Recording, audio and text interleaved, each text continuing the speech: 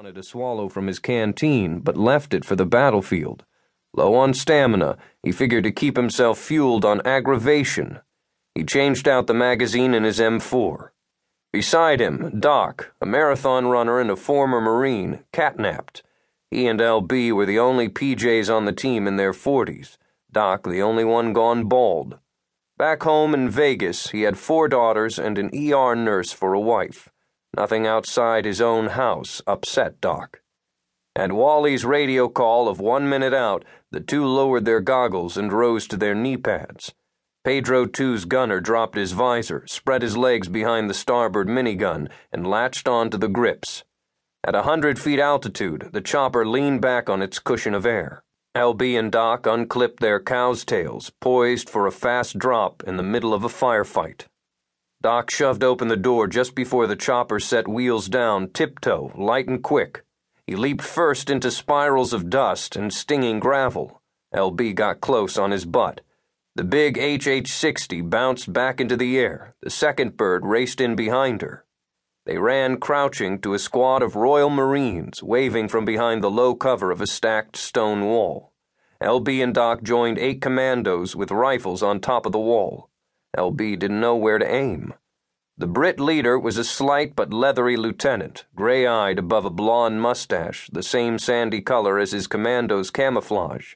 He seemed in control, and the Marines flanking him looked rugged. The fingers of the commando beside LB were flaky with dried blood. LB nudged him. "You okay?" "Yeah, no worries. Go get my mates." This was the battle LB and his team leaped into with every combat rescue. They brought calm to the frantic, order to the chaotic. They stood their training and their own courage beside the wounded and frightened, the isolated and the dying, and together they fought their way back to safety and life. LB had never been to this spot in Nad Ali district, but he knew well the Afghan landscape, a drab vista broken by gullies and ancient stone walls.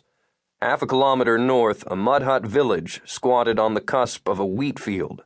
Goats and camels stood tied to posts. Mulberry trees lined a skinny paved road running east-west over weedy ground. All of it baked in the afternoon heat. Distant orange mountains hemmed in the village under a sky so clear an early moon peered down. Why did this Brit patrol draw gunfire? More than likely, some bad guys were operating out of the nearby village. They'd appealed to the local tribal chief's duty under Islam to protect them, and bribed him for good measure. The tribesmen were just earning their pay, calling it religion.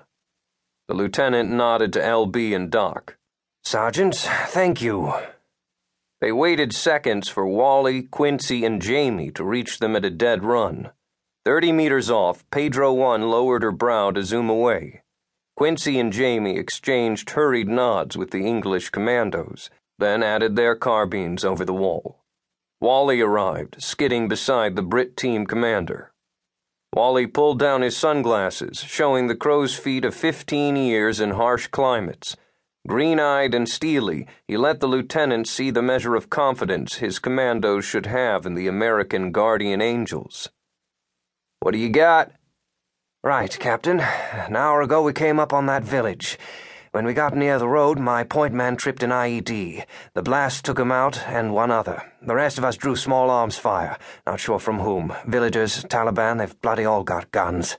I called to regroup. 9 of my 12 came back. I've got one man 70 meters there, west. I saw him go down. The other 2 are north toward the road. I can't say exactly where, can't see them from here.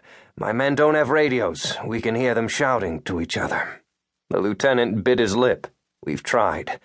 We can't get to them." That was rough for him to say. Before the big chopper could gain altitude, she took small arms fire. Bangs snapped out of the field across the road. Kalashnikov rounds whisked above the wall, driving down the heads of the commandos and PJs. The HH-60 banked sharply away, blowing dust over the men hugging the wall. Grit clung to the sweat on LB's neck. Returning his weapon over the wall, he stared down his M4, swinging left and right. Nothing presented itself for a target but a dry landscape dotted by tufts of wild grass and the debris of old farm machines.